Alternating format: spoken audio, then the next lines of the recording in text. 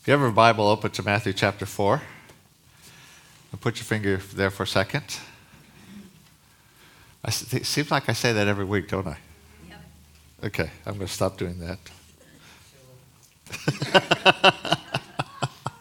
You know better. You know what? Jesus speaks to us through his word, but he also speaks to us through his spirit. And just the word this morning of people coming to glass walls and realizing that there might be chains still draped on you. They're not holding you back, but sometimes we get so used to that. You know how they train elephants when they're very small. They put a chain on them and they connect them to something, and so they can't get away. And as they grow, they get so used to that they put this little tiny rope or chain on them, and they won't go beyond that the distance that they've been trained. Though they're so big and so strong that thing couldn't hold them if they wanted to break through. But they're just so used to it. And it just hit me as Lance shared that, what the Holy Spirit was saying, that so often we get used to things and limitations. And we think that's as far as we can go. And maybe this morning you think, well, that doesn't really apply to me. But if you look around, you see people going forward and you feel like you're not. And maybe you feel like you haven't gone anywhere for years. And you don't realize that you still have chains. As we were worshiping, I was just thinking about that in the midst of worship and realizing that I have chains that were still resting on me that I'm asking God to remove. Some of them, I was raised in a fundamental church, evangelical church that loved Jesus but didn't actually believe in the supernatural at all. And in a scientific worldview in our culture, I didn't have a place for the supernatural. Now, I've seen the word and I've tried to move into that, but I realized I keep running into this wall because I still have this stuff hanging on me from the past. Maybe you've been hurt by church or by other Christians or by other leaders, and it's made a limitation. I believe God wants to set us free this morning. That was the word, and that was the sense of the presence of God. But I think in the preaching of the word as well. So let me just kind of review where we were. We're talking about the spiritual realm. And this is the second week. Last week we talked in a bigger context. The bigger context is that we're equipping the saints to advance the kingdom through all the saints via the supernatural. That's the bigger picture. That's what God's called us, part of what he's called us as a church to do. We're advancing the kingdom. We're not growing a church. We do that through every believer, not just a few leaders. And we do it in the power, the supernatural power of the Holy Spirit. So we're talking about the spiritual realm. So last week we came to the understanding that there is a spiritual realm. Even though we can't see it, it's real. Okay? It's not unscientific because science is catching up with that. But in that spiritual realm, there are spirit beings, both good and evil. And it's a tough place for us who can't actually see in the realm of the spirit to know how to navigate that. We found the wonderful good news is that God's given us a guide, the Holy Spirit. That's how we navigate this spiritual realm, in the Holy Spirit. Thing is, because we've defined natural in such a limited realm, natural is what we can know with our senses. That was what Aristotle said. That's become the basis of our scientific worldview, that only what is known through the senses is real. Just for those of you who aren't on the cutting edge of science, science has debunked that. They've said that there is no such thing as a natural worldview because theoretical physics is saying that there's much, much more than what we can see, which we touched on just briefly last week. But because we've defined natural in such a limited way, where the spiritual realm intersects with the natural, we call supernatural. Super means beyond or above. So it's beyond the natural. It's not that big a deal. It's just basically where the spirit realm intersects. Okay? Try to base what we do. We have a commitment to being fully word-based and fully spirit. And so Tim was making fun of me last week because I had about a dozen scriptures when we're talking about the spirit realm. He said, is there any other part of the Bible we're going to share? So when I gave him my notes this morning, he said, how many scriptures do I have? I said, all the rest of the Bible I didn't share last week. Because we want to make sure that we understand that the Bible is God's revelation of himself and the kingdom, which is spiritual. Okay, so Matthew chapter 4. You're there already? Verse 23. Jesus went about all Galilee, teaching in their synagogues, preaching the gospel of the kingdom, and healing all kinds of sickness and all kinds of disease among the people.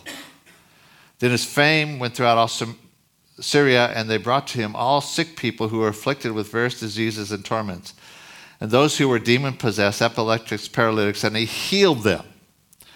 Seems like Jesus tied the supernatural with the declaration of the kingdom. Matthew chapter 8 and verse 16 says, when evening had come, they brought to him many who were demon-possessed, and he cast out the spirits with a word and healed all who were sick, that it might be fulfilled which was spoken by Isaiah the prophet. He himself took our infirmities and bore our sicknesses. Chapter 10. Verse 1, and when he had called his 12 disciples to him, he gave them authority. It says power, but the Greek word is authority. There's different words, but he gave them authority over unclean spirits to cast them out, to heal all kinds of sickness and all kinds of disease. Verse 7, and as you go, preach, saying, the kingdom of heaven is at hand. Heal the sick, cleanse the lepers, raise the dead, cast out demons. Freely you've received, freely give. Kind of getting a picture that the declaration of the gospel was associated with what we call the supernatural. Acts chapter 10. Verse 38 says how God anointed Jesus of Nazareth with the Holy Spirit and with power, who went about doing good and healing all who were oppressed by the devil, for God was with him.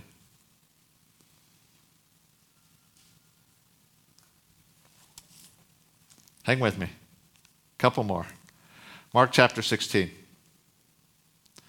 I'm trying real hard to read these and not make a whole lot of comments. We know how that goes.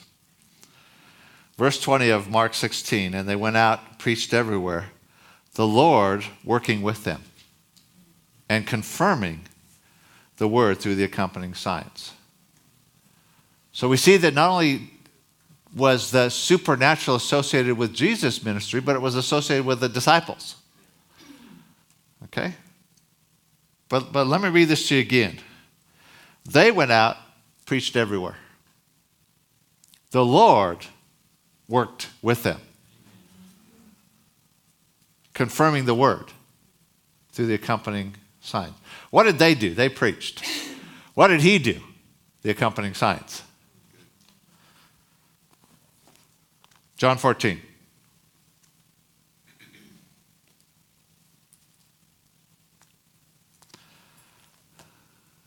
Who's doing the overheads today?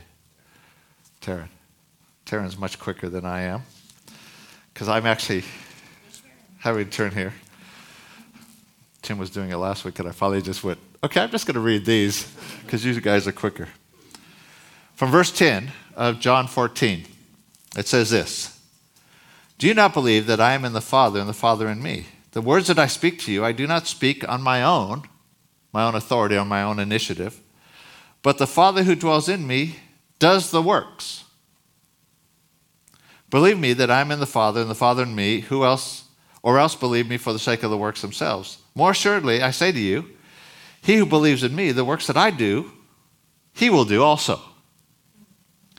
And greater works than these he will do because I go to the Father. Jesus did the works he did because he was filled with the Holy Spirit. He says in John 5:19, he did nothing of his own initiative, but only what he saw the Father doing. In John 5:30, in 5 times in the book of John, he says what we read here. He did nothing of his own initiative. He actually says, I didn't do the work. The Father in me did the work. Now, one of the chains that sometimes we carry is this idea that Jesus did the supernatural because he was God. And we're not God, so we can't. Jesus did the supernatural by the power of the Holy Spirit. He gave up being God. Philippians says he did not count being equality with God something to be held on to, but he gave it up and emptied himself of all his deity and became a man. Born of the Spirit and empowered by the Spirit. Why is that important? Because sometimes we make this distinction. We read this and we say, that was for Jesus, but not for me. Or that was for Jesus and the disciples, but not for me. If you're a follower of Jesus, you're a disciple. He says God does the work. We're going to talk about that a little bit more next week or the week after, because there's a whole lot that ties in with that we think it's us or not us. But the reality is it's God through us. 1 Corinthians chapter 12. I'm going to jump on Johan and Fiona's adventure here, because they're going to expand this over the next few weeks. Now, concerning the spiritual brothers, I don't want you to be ignorant. Now, concerning spiritual gifts, it says up there, the word gifts is not there in the Greek. It doesn't say that.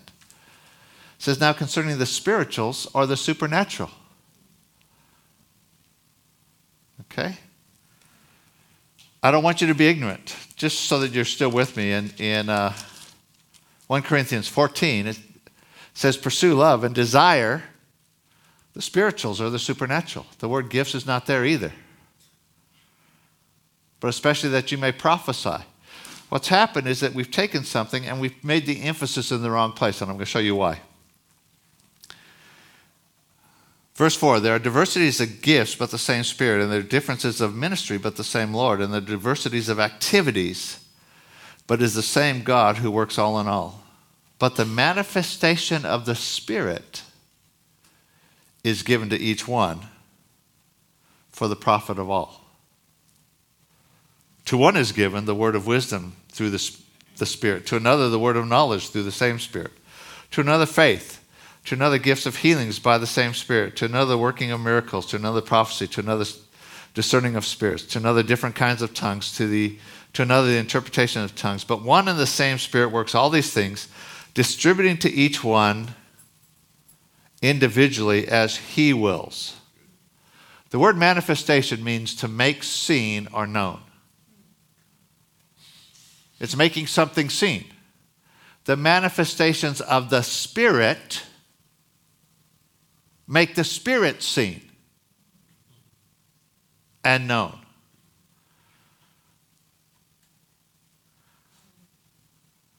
It's really this spiritual realm breaking into the natural. They're supernatural manifestations. They're not natural expressions. It's not somebody having a good idea. Oh, let me share with you the knowledge that I have. That's not what a word of knowledge is. Someone having a wise message. I've got some wisdom to share with you. No, these are supernatural expressions where God shares something with you that you had no way of knowing. And the person that you share it with knows that you had no way of knowing it. And so what happens? They say, that must be God. Ha! That's not Russ is a smart guy. he has wonderful insight. He looks and he just figures out people. No, the Holy Spirit says this about Lance, that no way that someone that I could know. You're still with me?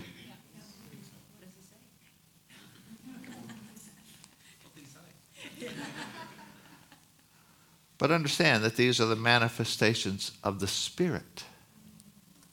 It's not about us. They're not manifesting, not making us seen or known.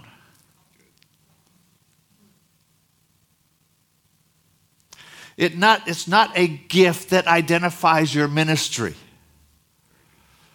I went to a church a number of years ago. I was there, a young lady came in and introduced herself to me. She said, "Hi, my name's Dawn. I have the gift of word of knowledge." I said, "No, you don't." She went, "Are you a prophet?"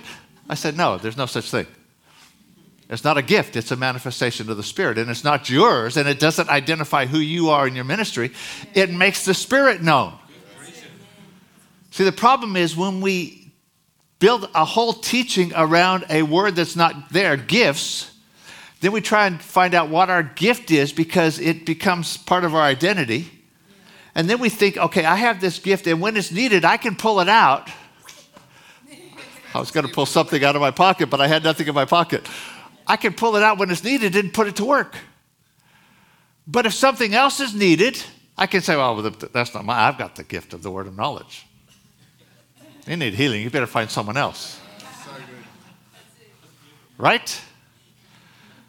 See, it so limits us because the Holy Spirit can manifest himself through every believer in every manifestation. Why? Because he's being seen, and he is supernatural. You are not supernatural. Let me tell you, no matter how much, what is the Iron Man cereal that they have that you eat? Nutri-Grain. No matter how much Nutri-Grain you eat, you will never be supernatural. It will never make you into Superman. Weet-Bix might.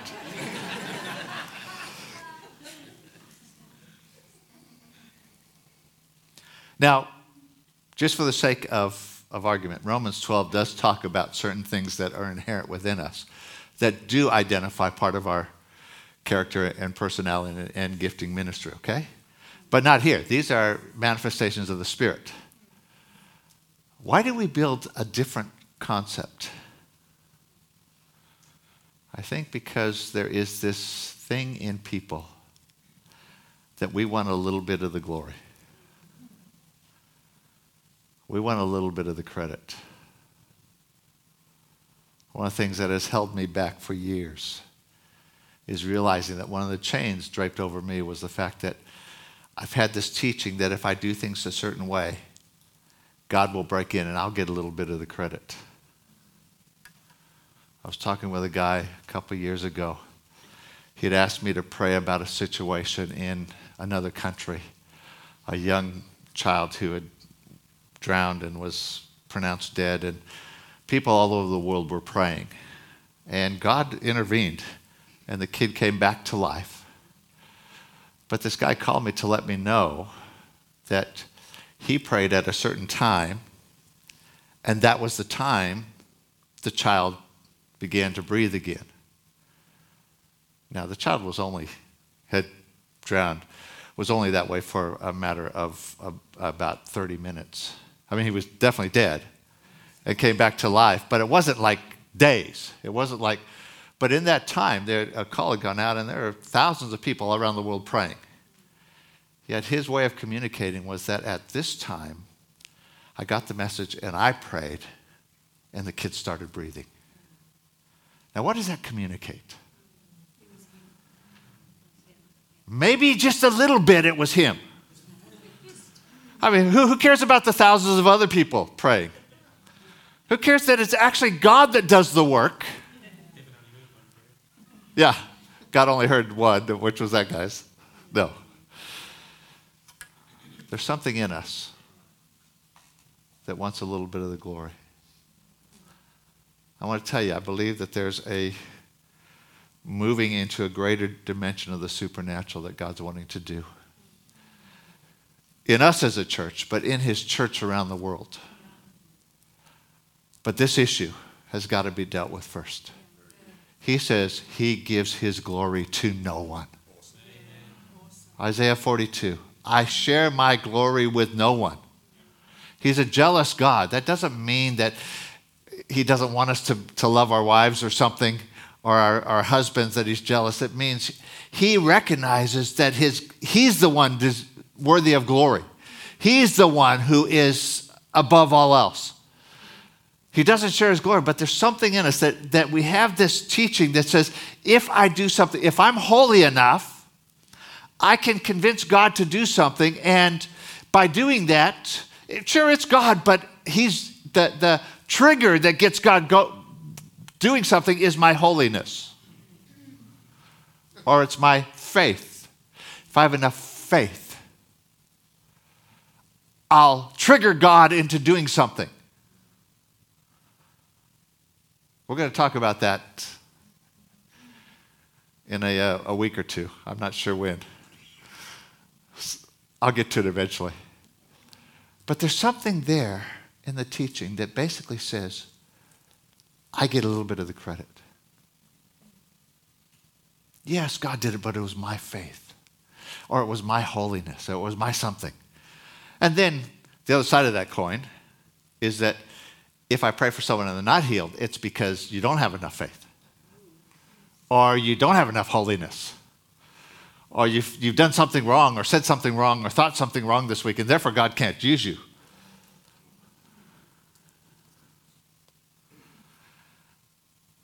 How do we get there? Because we think that these are things that make our ministry and our name known. And they're not. They're things that make the Holy Spirit seen. And when our heart is, I want people to meet God. When our heart is, God, I want you to minister to people. And what happens when he ministers to people? They don't see the tool that he used to minister. They see the source of where it came from. God did it. If you have a word of knowledge for someone and a supernatural is something that they know you could not have known, they don't come and say, wow, thank you that you shared that, because how did you have that insight into my personality? No, they say, that was God.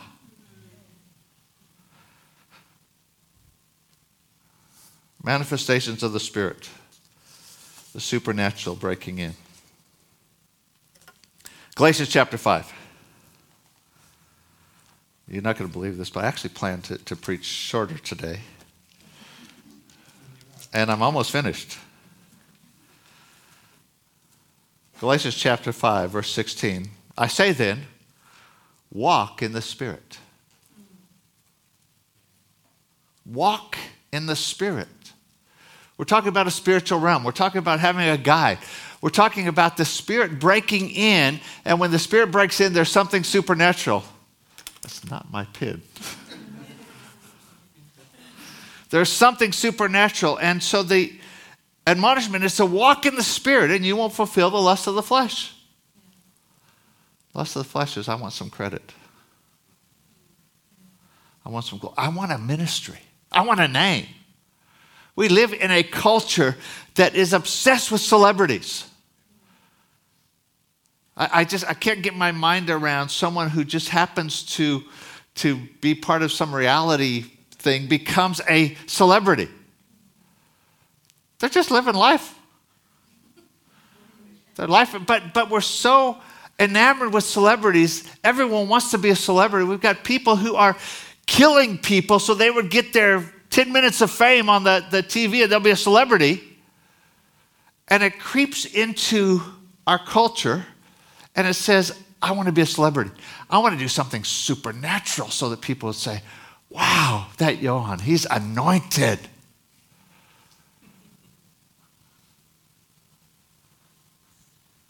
He is. But not for his glory. See, our focus, we started this whole thing with saying our focus has got to be on the new covenant. Our focus is on Jesus and the advancing of his kingdom, not our ministry. Galatians 5, 16, 18 It says, but if you're led by the Spirit, you're not under the law. 25, but if we live in the Spirit, let us also walk in the Spirit. Talking about this partnership of the supernatural. Romans. One more.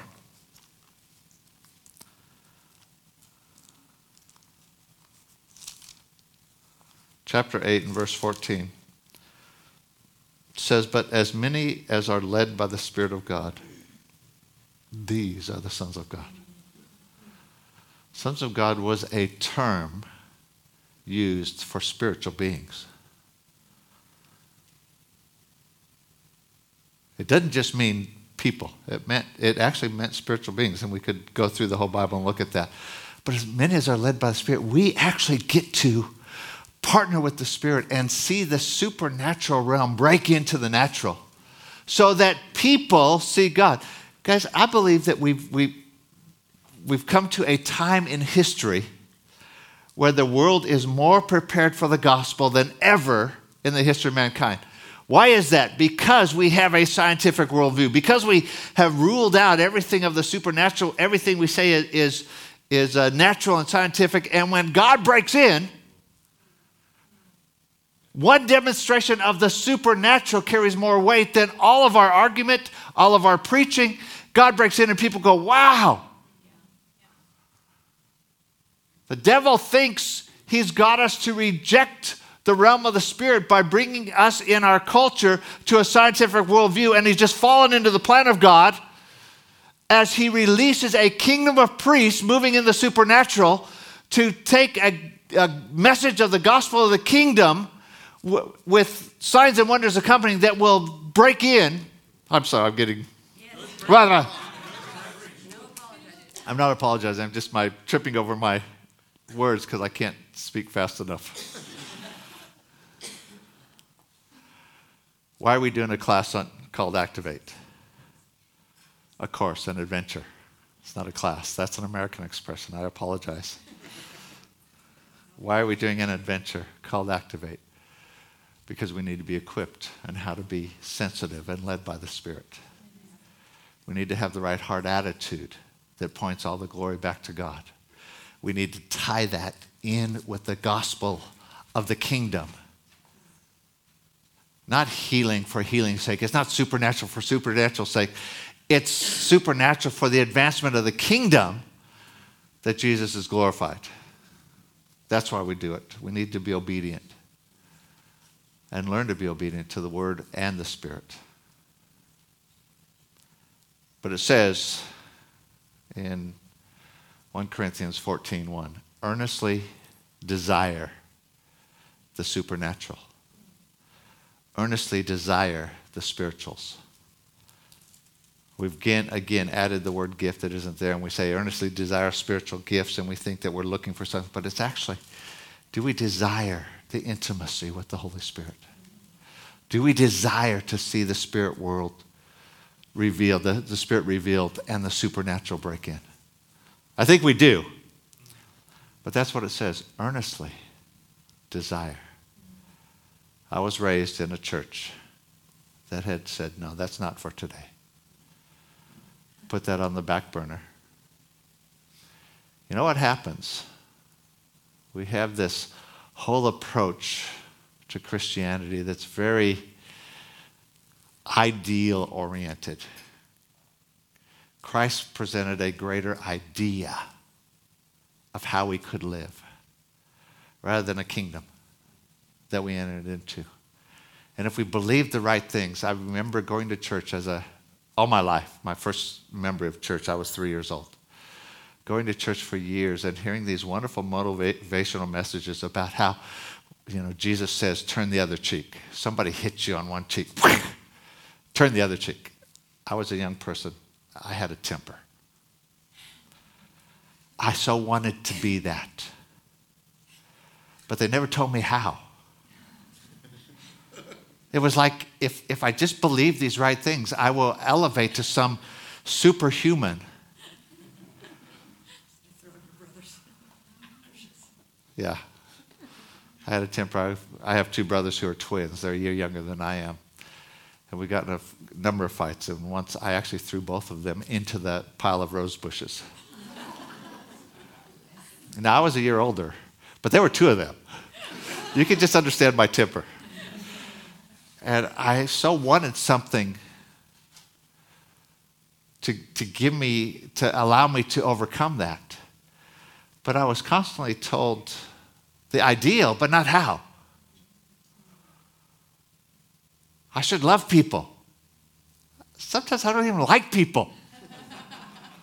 None of you guys ever think that way. Okay, I'm sharing too much of my own personal story here. I kept saying, okay, I see it, but how do I do it? So I do it because it's not because I learned to be a better person. Jesus didn't come to make us better people.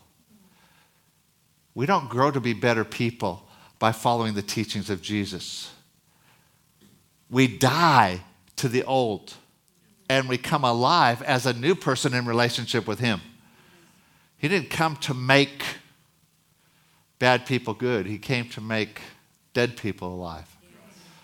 Alive to the realm of the Spirit, alive to God. And then he wants to empower us. He never intended us to live a Christian life without the Holy Spirit, without the guide. He never intended it to be natural. We've made it natural because we didn't know how to deal with this realm of the Spirit. Would you bow your head?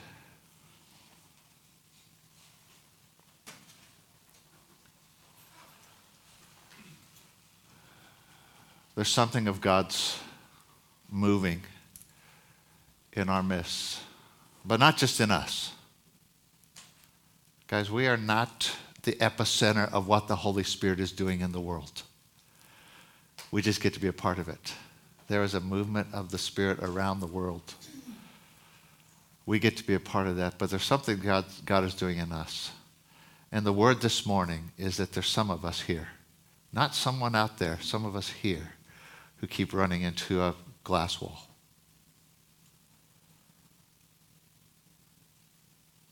And that God wants to turn that. He wants to set us free.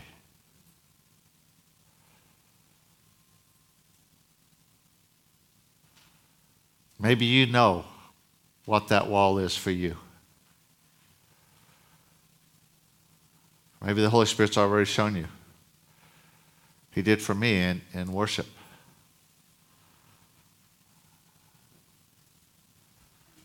But if he hasn't, give him a moment.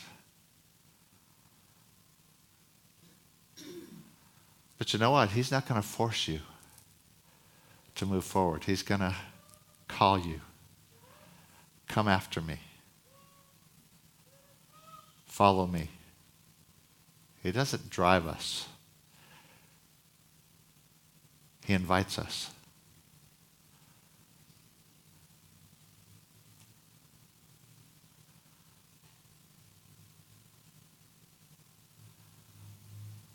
If the Holy Spirit is speaking anything to you,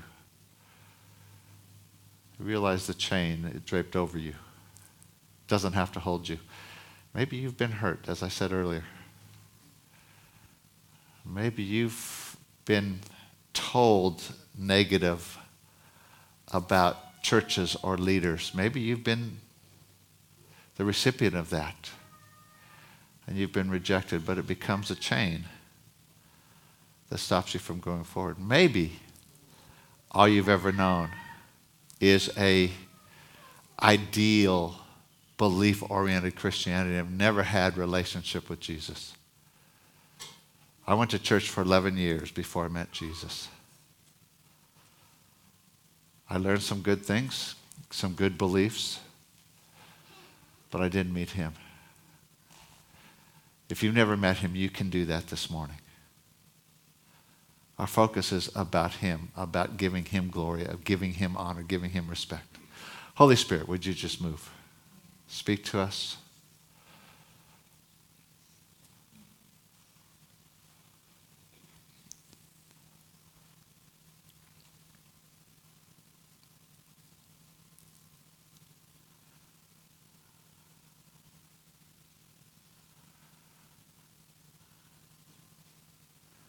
I've learned for me that I often need to have some sort of response to God other than just in my own head.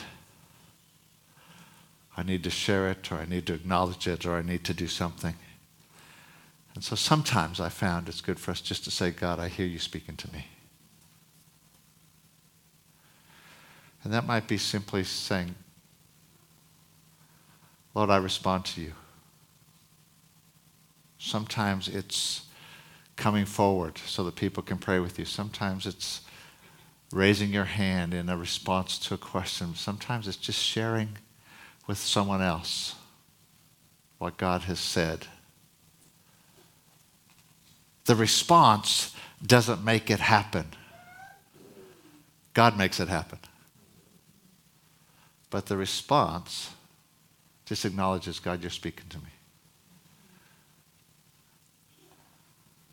So if God's speaking to you, would you respond to him somehow?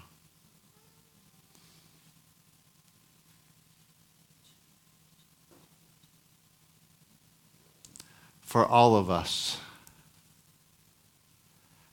can we make a commitment in our heart that he alone gets the glory? That as we see him move in the supernatural, we won't touch his glory,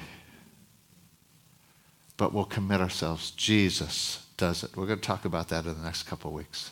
It's not us. It's him.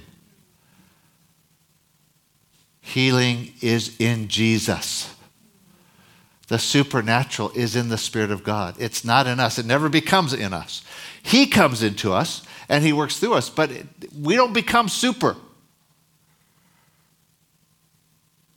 He does. Thank you, Holy Spirit, for what you're doing. I'm looking at Tim going, do you have a song? No. We'll finish. Lord, thank you for your presence. Thank you for speaking to us this morning, both prophetically through your word, but also to us individually. Lord, thank you that there's liberty in your presence. And Father, now I ask, that we'd have the opportunity this week of sharing the good news of the gospel of the kingdom with people. And that you would confirm that with signs, with healing, with the supernatural. Father, we pray for the class Activate, the adventure this afternoon, as people are gathering, that there would be a clarity but a supernatural manifestation of your Spirit. We trust you for that. In Jesus' name, amen.